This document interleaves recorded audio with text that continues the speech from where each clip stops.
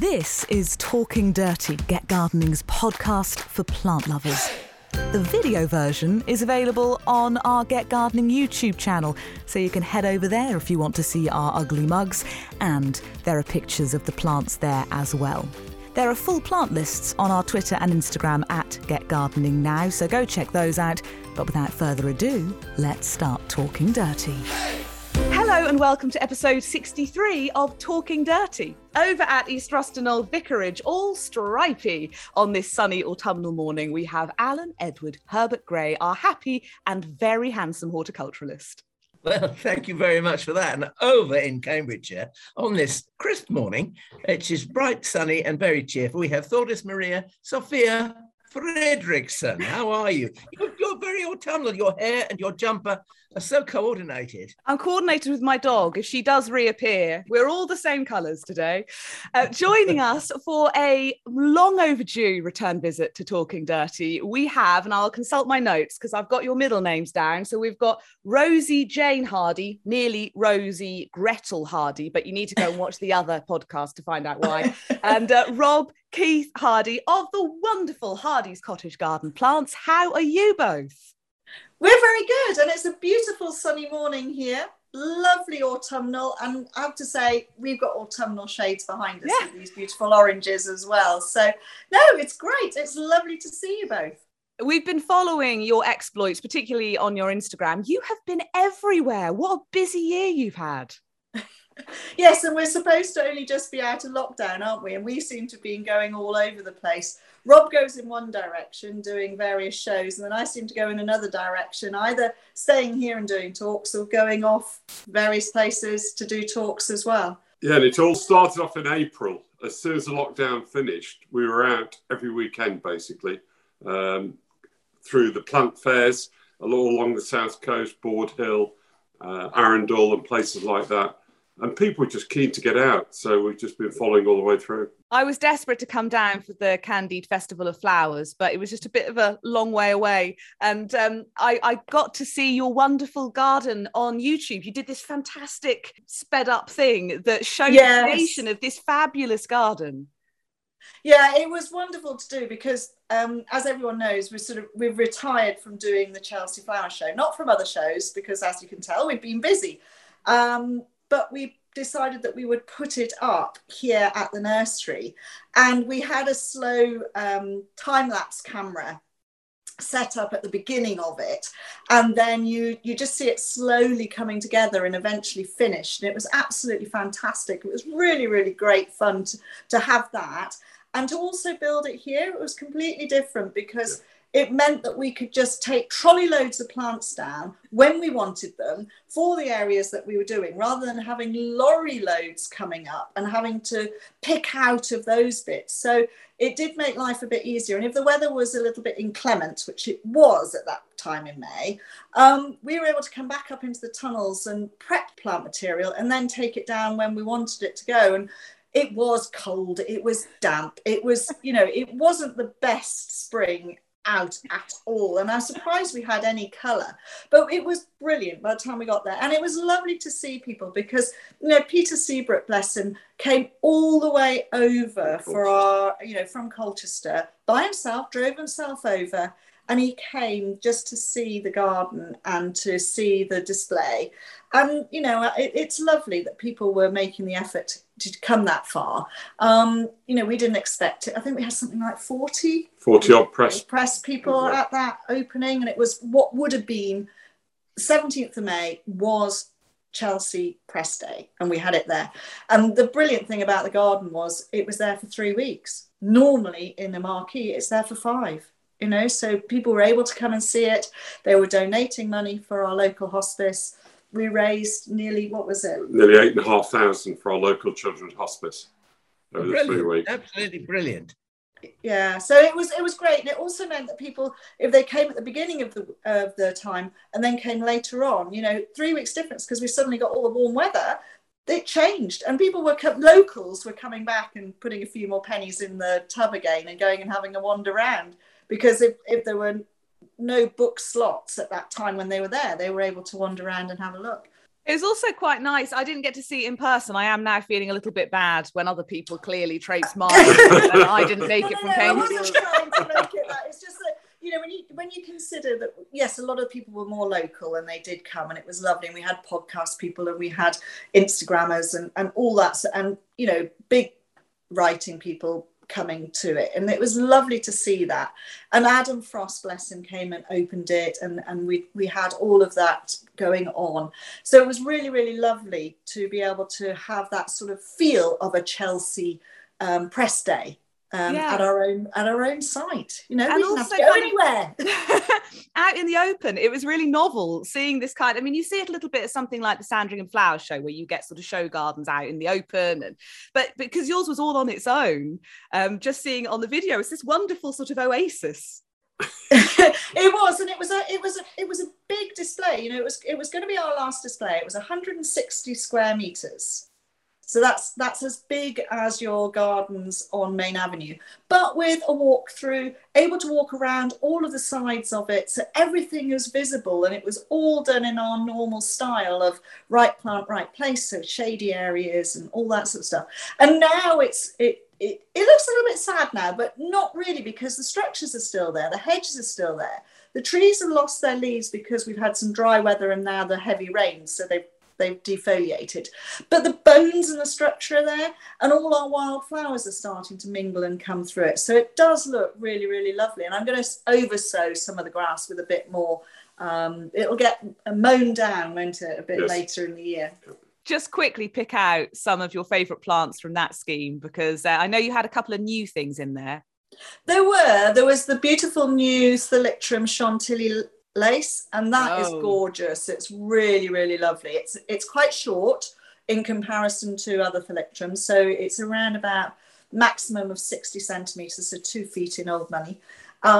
Lovely clump forming lilac, big lilac flowers on that shortish height, and it's a woodlander because it's a cross with tuberosum. So it was naturally coming into flower middle end of May and then flowered right the way through. We still had flower on it in July at Hampton Court. So that's a really good length of the season for a semi-shady plant. So that was beautiful. We had Peter Seabrook's glandularia. So you know what that is, don't you? That's verbena, changed its name. So glandularia.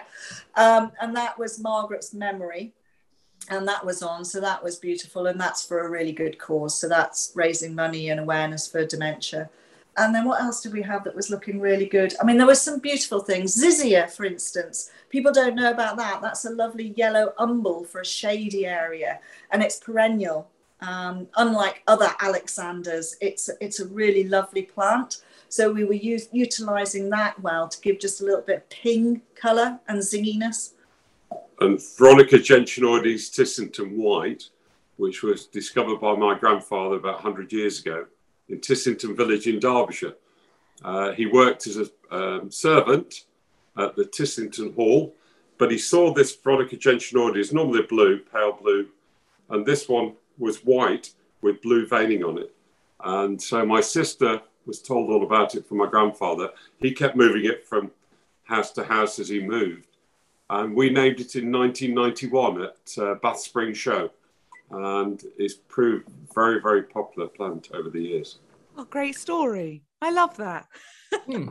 There's a story with every plant when you start looking into it. Yeah, there really is. I love how personal that one is. We shouldn't dwell too much on Chelsea. I mean, we sat down to record a quick podcast and ended up spending an hour talking about our favourite plants at Chelsea this year. But we certainly missed you. I mean, Alan, it wasn't the same without being able to go and peruse the Hardy stand. No, it wasn't. And one of the things that I said to you when we first went into the big marquee, the large marquee, was, gosh, this is like coming to a party with half the people gone home. Yeah. Yes. I'm afraid it really did feel a little bit like that, because there were so many people missing, you included, of course. But, you know, I missed Rosie's touch on the colour coding and the... I can't tell you. I mean, it's... You know, it can be something. I don't mean this in any way disrespectfully, but you can be the kind of thing that we take for granted because you do it so well, and you do it so well every time. But the moment you're not there, boy, do we miss it. really. And it just wasn't the same. I did happen to think, I must say, that the plant of the year, and I know that you have something to do with that, Rosie, but I did happen to think to myself, thank goodness we've got a plant that has been named plant of the year that is an actual good plant. Yes. I don't know whether...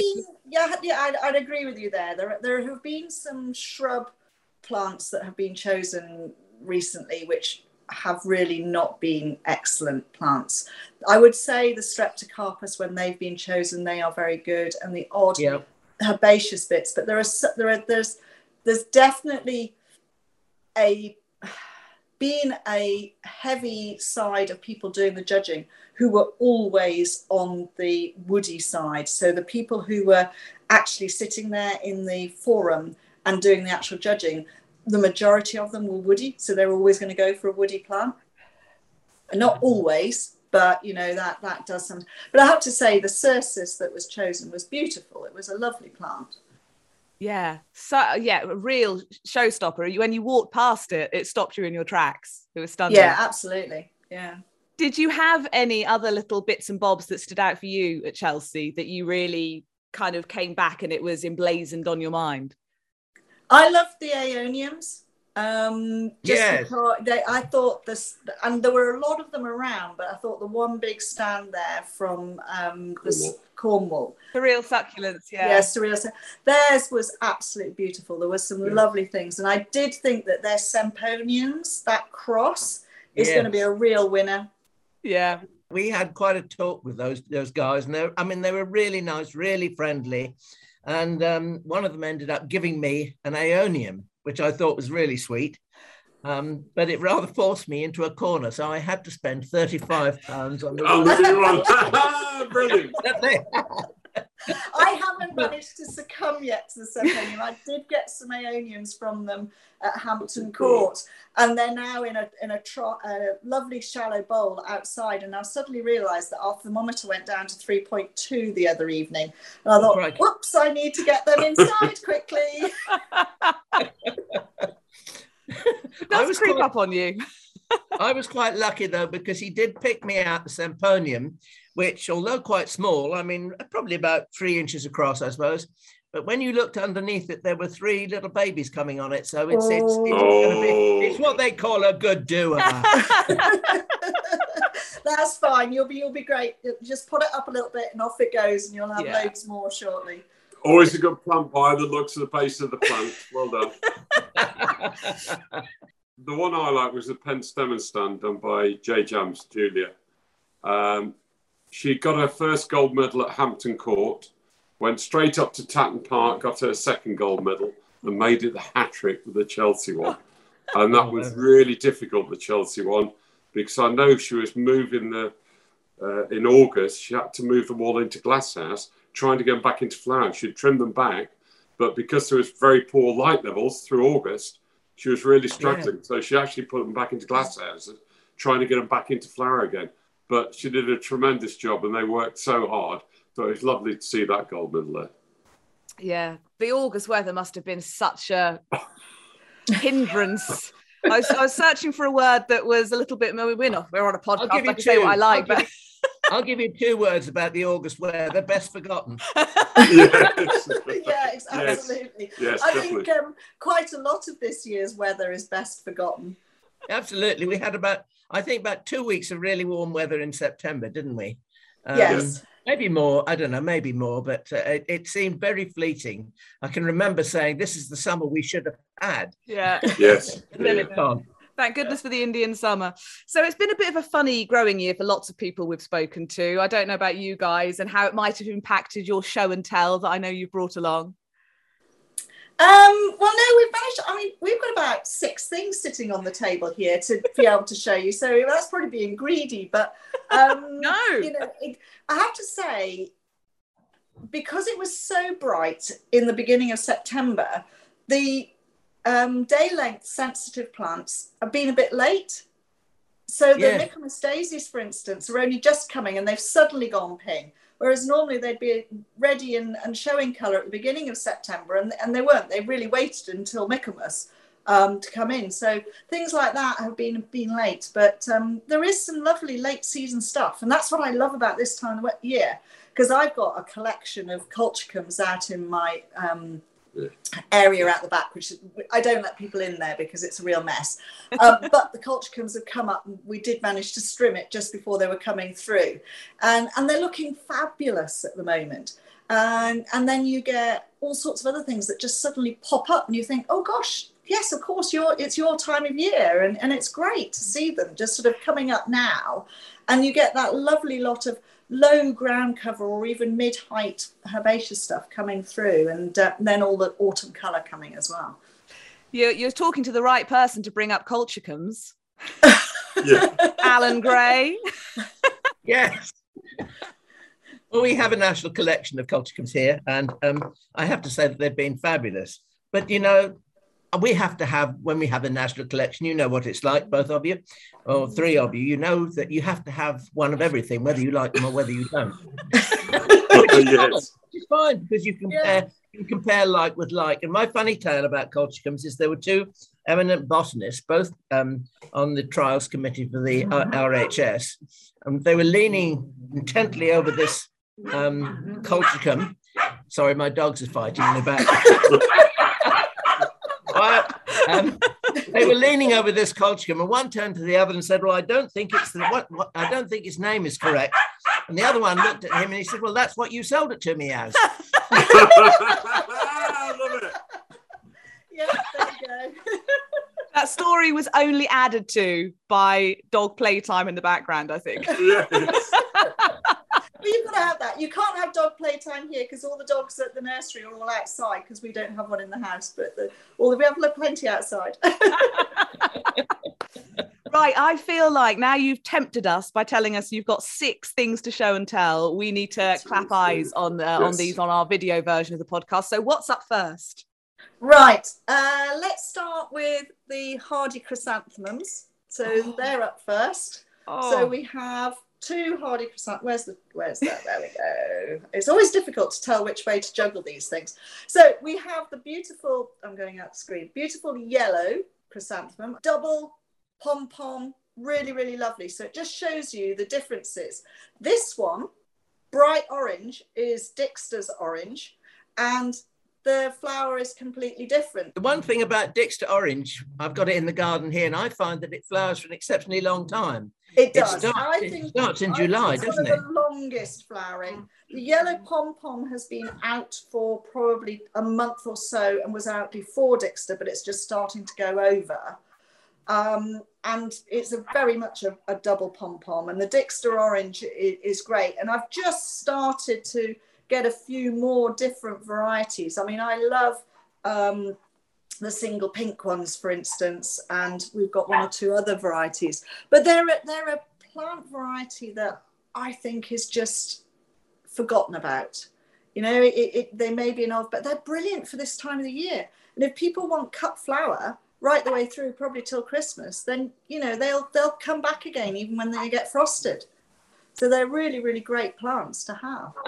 I think one of the great things about chrysanthemums is that, I mean, I learned this from Christopher Lloyd, and that is the fact that you can, in actual fact, dig them up, providing you give them a thorough soaking. You can dig them up from a standing area in your veg patch or somewhere and replant them in the garden, providing you puddle them in, and preferably do it on a cloudy day. You can move them and they hardly look back. I thought you were going to give one of those to Rob to wear, actually. You reckon he should wear them? Or maybe No. So Rosie's been very greedy. She's got a chrysanthemum tucked behind each ear, and Rob has none. No. I've got nothing on top anyway. I do hope that you're going to find a way to tuck every single piece of show and tell into your hair. Oh no, I will show you one in a minute. Yeah, okay. So now we're going to go on, because it's daisy time of year, very much daisy time of year. This one is Helianthus origalis. Don't pronounce it incorrectly because it sounds like an orgy. So this is the willow-leafed Helianthus. So, but it's better than the straight willow-leafed one because the foliage is reasonable. Salicifolius, yeah. So salicifolius gets really, really tall and never flowers. whereas this one flowers reliably. And it's beautiful yellow flowers on here and thin. And I don't find it too difficult, and it doesn't spread too much, but it's a great one. And I love the fact that it's got lovely thin foliage, so it goes up really, really tall, something around about 2 meter 50 for the back of the border. This against Vernonia looks stunning. Absolutely stunning. So it would be right up here somewhere, up in the skyline, these beautiful yellow flowers. And it started flowering probably about 3 weeks ago. But I really am a champion for the taller plants, because if you go to a garden centre, you won't find these tall plants available at all. So the leucanthomellas and the Vernonias, the big helianthus, they're not there. And then people go to these gardens and they see them in Wisley, and they see them in collection or NGS gardens, and they want them and they can't find them. So that's where the smaller grower wins out, because we grow them, we know what they do, and people can then get their back of the border herbaceous stuff. So it's really great. So this is architectural and free flowering, and straight salicifolia. It will flower, but it's usually in flower in November and gets frosted off, whereas this is flowering now, much, much earlier. It's a really great plant. And if you go to Beth Chatto's, they've got it there in the dry garden and along the by the water in the garden there, in lovely clumps, and it looks great. And it doesn't need staking; it holds itself up. Wow, that's a great thing. That is one of the great things I think about tall plants, and that is that they have to be fairly sturdy and hold themselves up. I grow a helianthus called Miss Mellish. I don't know whether you know that one, but the one thing about her, I think she really is an origalis. I'll say it very carefully. Because she does spread. She puts herself about a bit, which is almost too much. And, she's a beautiful thing, though, slightly curved petals. Very nice. Yeah. Okay. There are a lot of really lovely helianthus out there, and there are some great ones. I mean, we do Sheila's Sunshine, which is about 3 meters tall and quite I got that. small. You're right. But it's great against an evergreen hedge or something like that. It's fantastic. Mine is next to a yew hedge. Yeah. And it shows I've got it growing off next to a tree dahlia that flowers with purple flowers, and I mean, it just looks spectacular. It's. I think, Rosie, there's got to be a concentrated effort to educate gardeners to love yellow. Oh God, absolutely. This is my thing. Absolutely. I'm on a one-woman mission. Get as much yellow in there as possible, because everyone wants blue, lilac, pink, maybe white. And then you look at it and it's a haze. You don't see the individuals. Stick a little bit of yellow in there and suddenly, pow, you see everything else around it. And people just don't understand this. You've got to use yellow. Absolutely. I love it. It's great. And anyway, yellow shows up against my red hair. So and I love this is possibly like the best way of encapsulating the vibe of this podcast, that gradually you're just getting more and more flowers into your hair. We'll get there. It was nice how Ellen just lit the torch paper for Rosie then, because every time we do a talk, that she comes up with every time. I think he must have known that, just to light the touch paper to get to it. Are you going to do yours, or am I finishing? Come on, no, I'll do mine. I love it. So we've got Rob brandishing. I love that your plants were quite kind of, they fitted in frame. Rob is like, this won't, because this is one of my favourite plants ever, and it's called Lespedeza thunbergii. And Rosie describes it as a herbaceous shrub, but it's quite amazing. Comes from the ground. It won't show any growth until the middle of May. And from the middle of May to the middle of August, it will go 6 to 8 feet long on its stem. And they come out really woody. They look like shrubs. And what will happen is each year it will increase its number of stems. So we've got some of our show plants are now 5-6 years old. They've got 15, 20 stems on them. And they start flowering from mid-August through to October. But as the weight of the flower comes on them, when they'll come up vertical. As they get heavier on the flower side, they will start to lean forward. So either you need a wall for them to hang over, or hold them back up with a support about 4 or 5 feet. They are absolutely superb. It's a pea family, so it sets its own nitrogen and feeds itself once it's in the ground. But some sunshine, any reasonable soil, it's quite happy. My mother-in-law grew it up in North Yorkshire on an east-facing wall, and it was a white painted cottage, and it looked absolutely stunning. But amazing plant. But people get worried when I say, by the time the frost hits it in the autumn and takes the leaves off it, cut them halfway back, but cut it right back down to the ground in spring. But it won't show any growth till the middle of May, end of May. No, that's even worse. I've now got Rob wearing a floral crown. You look like a Roman emperor. Well, no, that will never happen. No, definitely that won't happen, Alan. I promise you. There's only one leader in our household. Logistics and dogs, buddy. I'll stick to that. Also worth knowing that this plant can be turned into a floral crown in like 5 seconds by Rosie. So yes. A great it might asset. die overnight, but that's how long my reign will last for. About 5 minutes if I'm lucky. You know, on these podcasts, we always encounter the unexpected, and we've just done that. And I don't mean Rob sitting there in a bejeweled crown. What I mean is the fact that, Rob, you have just solved a problem for me. You don't know this, but I've got a support that was made by our local blacksmith, and it's a kind of outline of a sort of curvy vase shape. And it's about, I suppose, 5 feet tall. And he designed it so that you could plant a lax growing shrub in it, and it would fall over the top. There you go. Ideal. I can feel it now, can't I? Brilliant. Absolutely. Yes. No, Lespedeza thunbergii is beautiful. And the biggest thing is people remembering that it doesn't reappear into growth until mid-May. And they sort of think, oh gosh, you know, we've lost it, but they haven't. It is there. You know, it will be coming back through. But it's a fabulous thing. Absolutely fabulous. Yeah, and it makes a really good... Yeah. We used to get... This one lady used to phone us. She'll phone us in March, phone us in April and apologise in May. She was called Mrs. Lespedeza. And she knows who she is. Yes, she does. She does, Mrs. Lespedeza.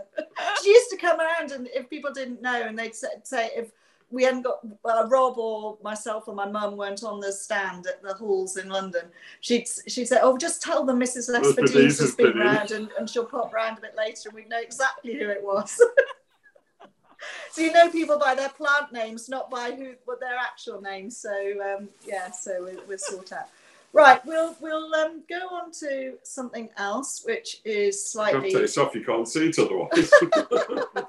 Right, so this is another one of those plants. Oh, I'm going to get it there. There you go. Right, got it in the shot.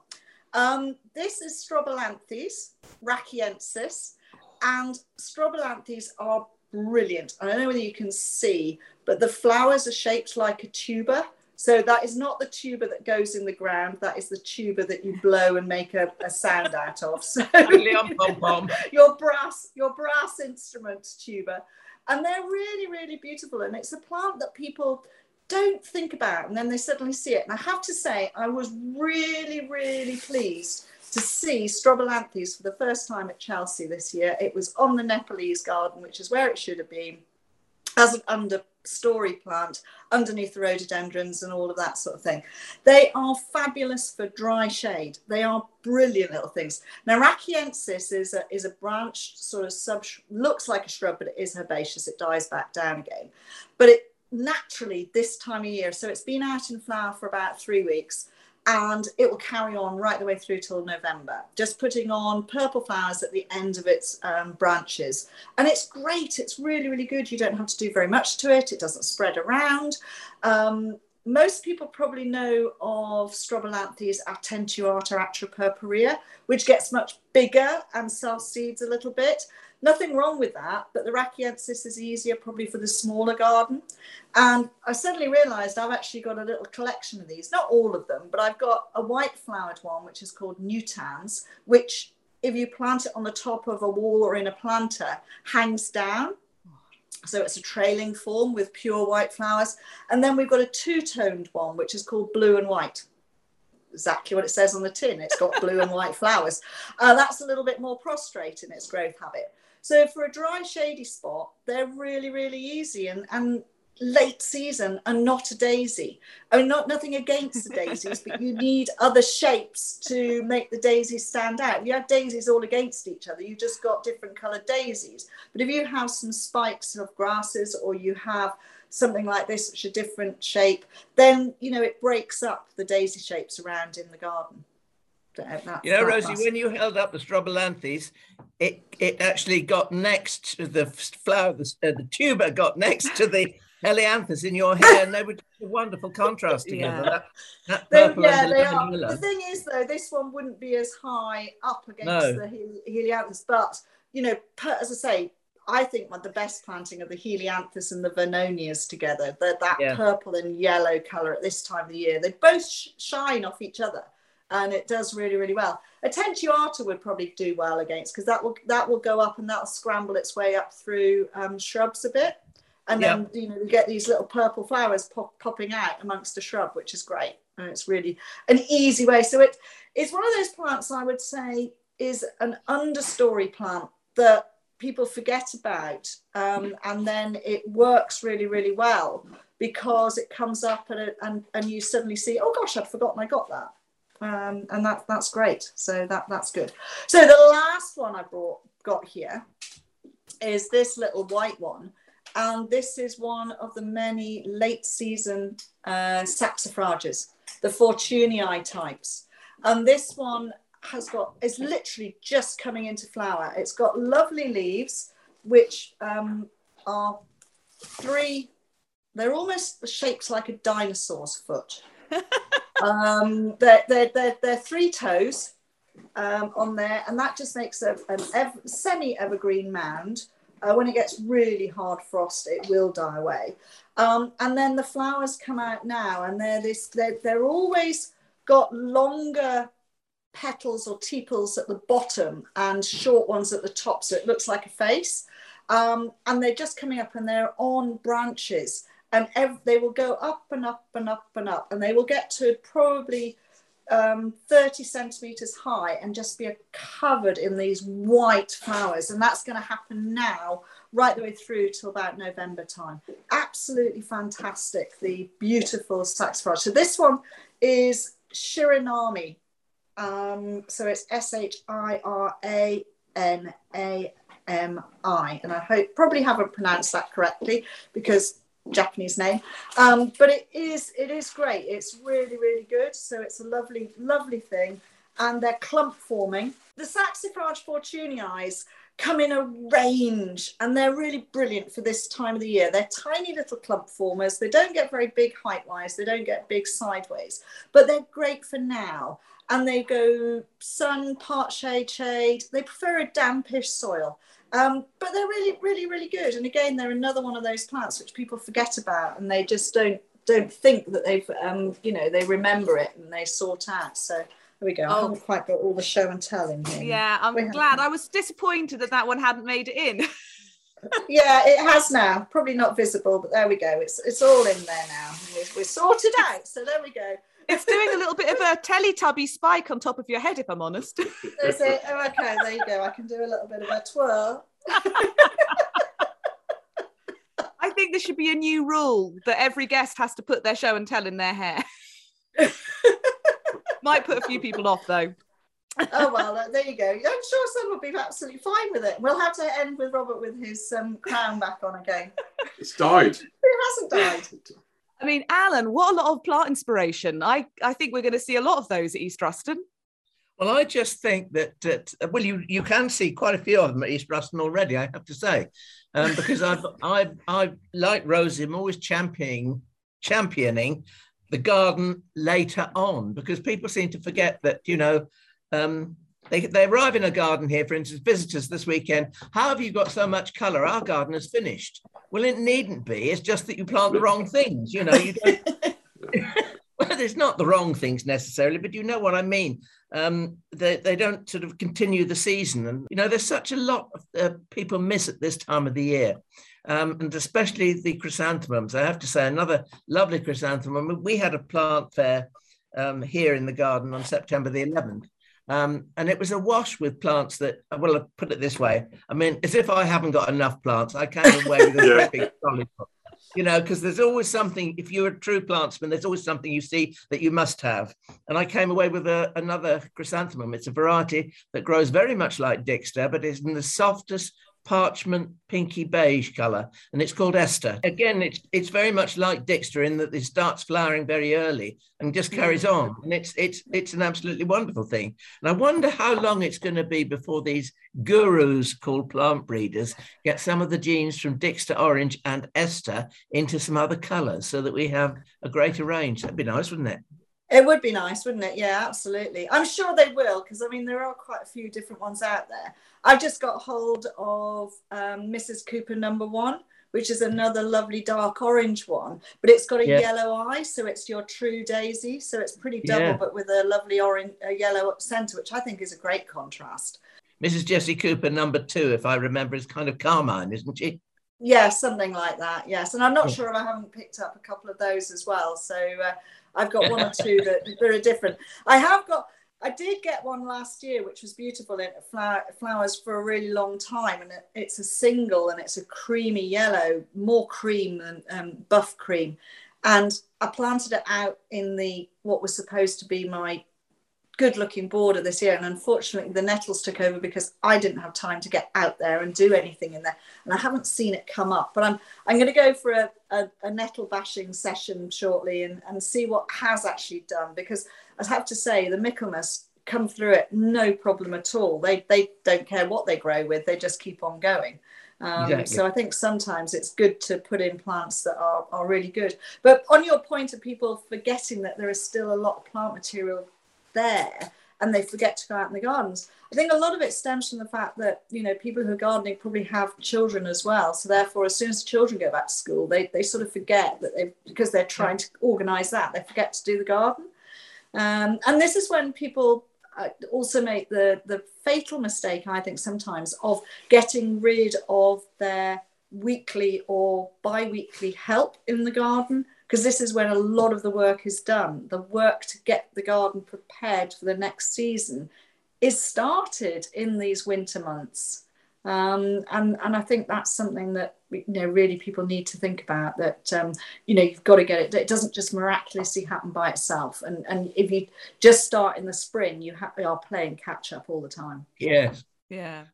The nice thing as well, going back last weekend, we did the Malvern show, which had increased from 2 to 3 days. And they had something like 52,000 through over the 3 days.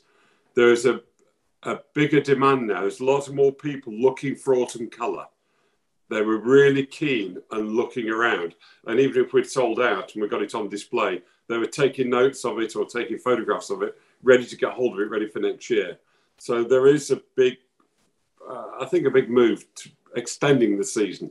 Well, I'm very pleased to hear that, because, and I think maybe that was caused by lockdown and not being able to go out. Yeah. Well, and I getting a lot of joy from my helianthus. I think that's the other lovely thing. People might kind of associate the nights are pulling in and it's dark and it's dank and it's wet. They forget how many glorious autumn days there are, that you can actually be out getting joy from your plants in your garden. And I suppose being at home and seeing it, maybe more people have realised that it's a season that they can really embrace and enjoy. Oh, absolutely. And I think, you know, and enjoy the colours that are there. You know, the palette changes through the seasons, and there's a reason for that. You know, the light levels will only go so far, but if you get the right colours, then, you know, you can go out and certain things glow in that evening light. They really do, and they look fantastic. Yeah. Well, we could probably talk about how fantastic things look in autumn for a long time, so we can't keep you forever, so we better squeeze some Flomo in before we have to wind things up. Oh, the crown's coming back. Rob's got his floral crown back. It might last another 5 minutes now. I feel like none of my plants can go on my head. It's a shame. I feel like I'm missing out. Flomo, then, if you've never listened to one of our podcasts before, it's basically a plant, flower or plant, that gives you fear of missing out. I have it all the time. Just looking at gardens I walk past, looking at magazines, on Instagram, wherever. Alan's plant fair was dreadful for it. The wish list got so long. But I've been on holiday recently around Derbyshire and went to Chatsworth and went to Lyme Park, aka Pemberley, from that wonderful old BBC adaptation. And that there were loads of things that I wanted, but I kept seeing Rhodocyton atrosanguineus, and I've never grown it, and I don't know why. And I probably shouldn't have brought it up because Alan's going to probably say something naughty about it.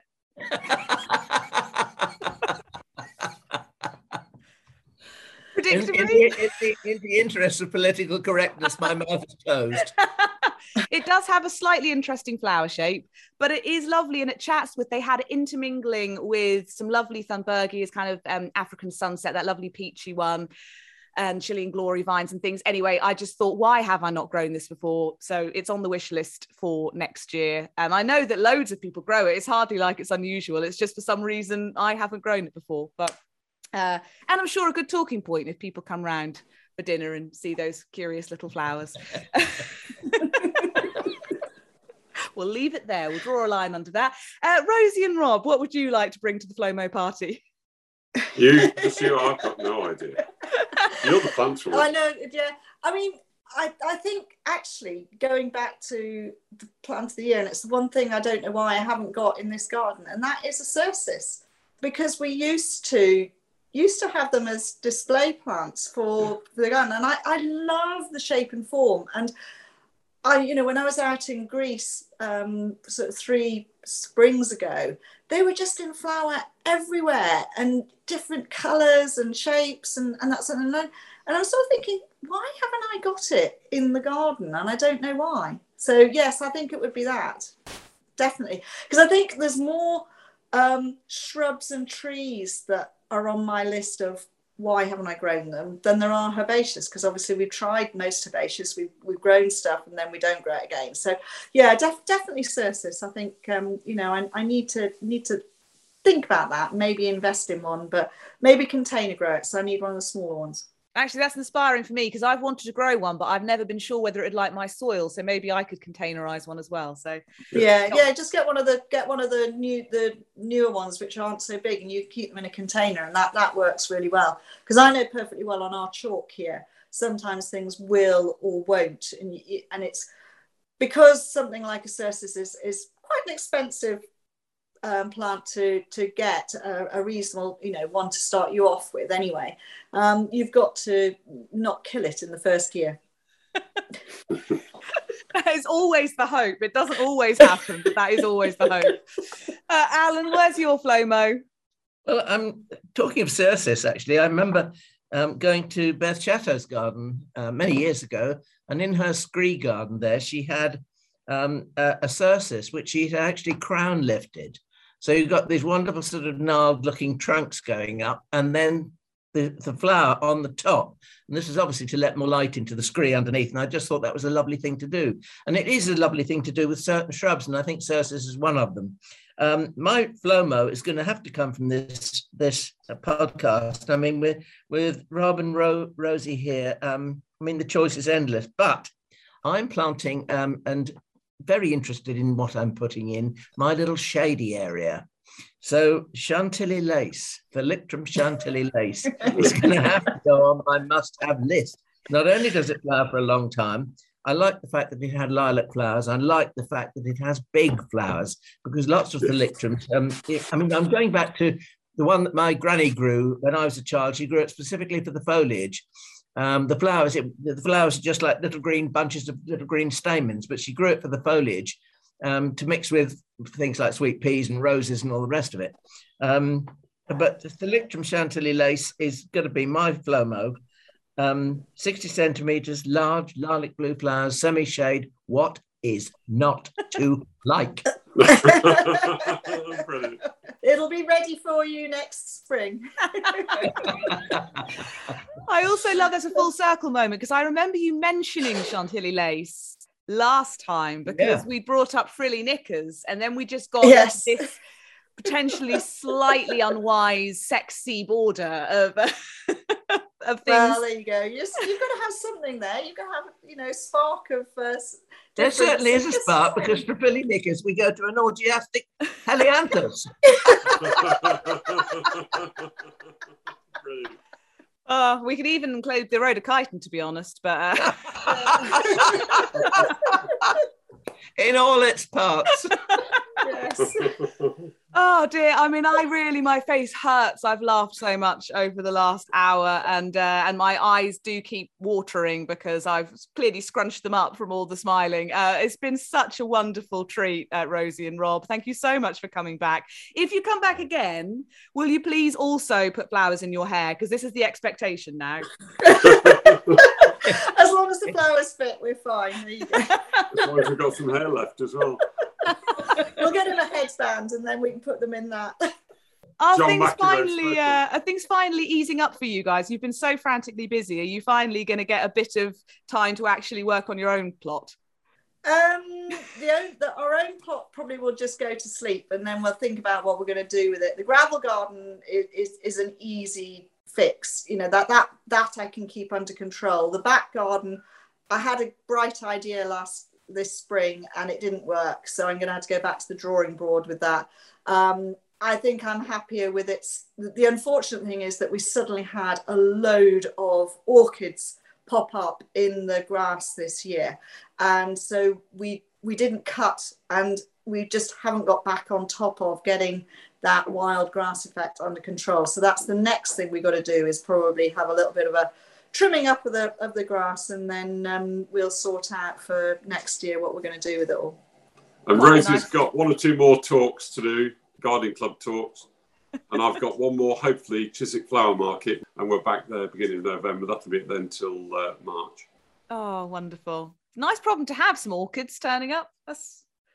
Yeah, no, I was very pleased. It just meant that he was banned from I was threatened.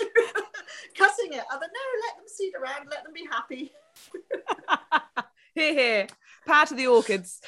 Oh, well, good luck with your talks, with your flower show. Thank you very much. And we will hopefully catch up soon. Thank you so much. Happy gardening. Lovely to see you all. Listen, bye. Bye-bye. Hey, Thordis here. Just to say thank you so much for listening to Talking Dirty. You are now officially our favourite person. If you really liked it, please do subscribe, because we'll be back for more plant-loving mayhem next week. And as you're our new favourite person, we don't want you to miss out. If you've got a question for Alan and the experts, you can email it to hello@getgardeningnow.co.uk. So happy gardening, and we'll see you, oh favourite person, next time.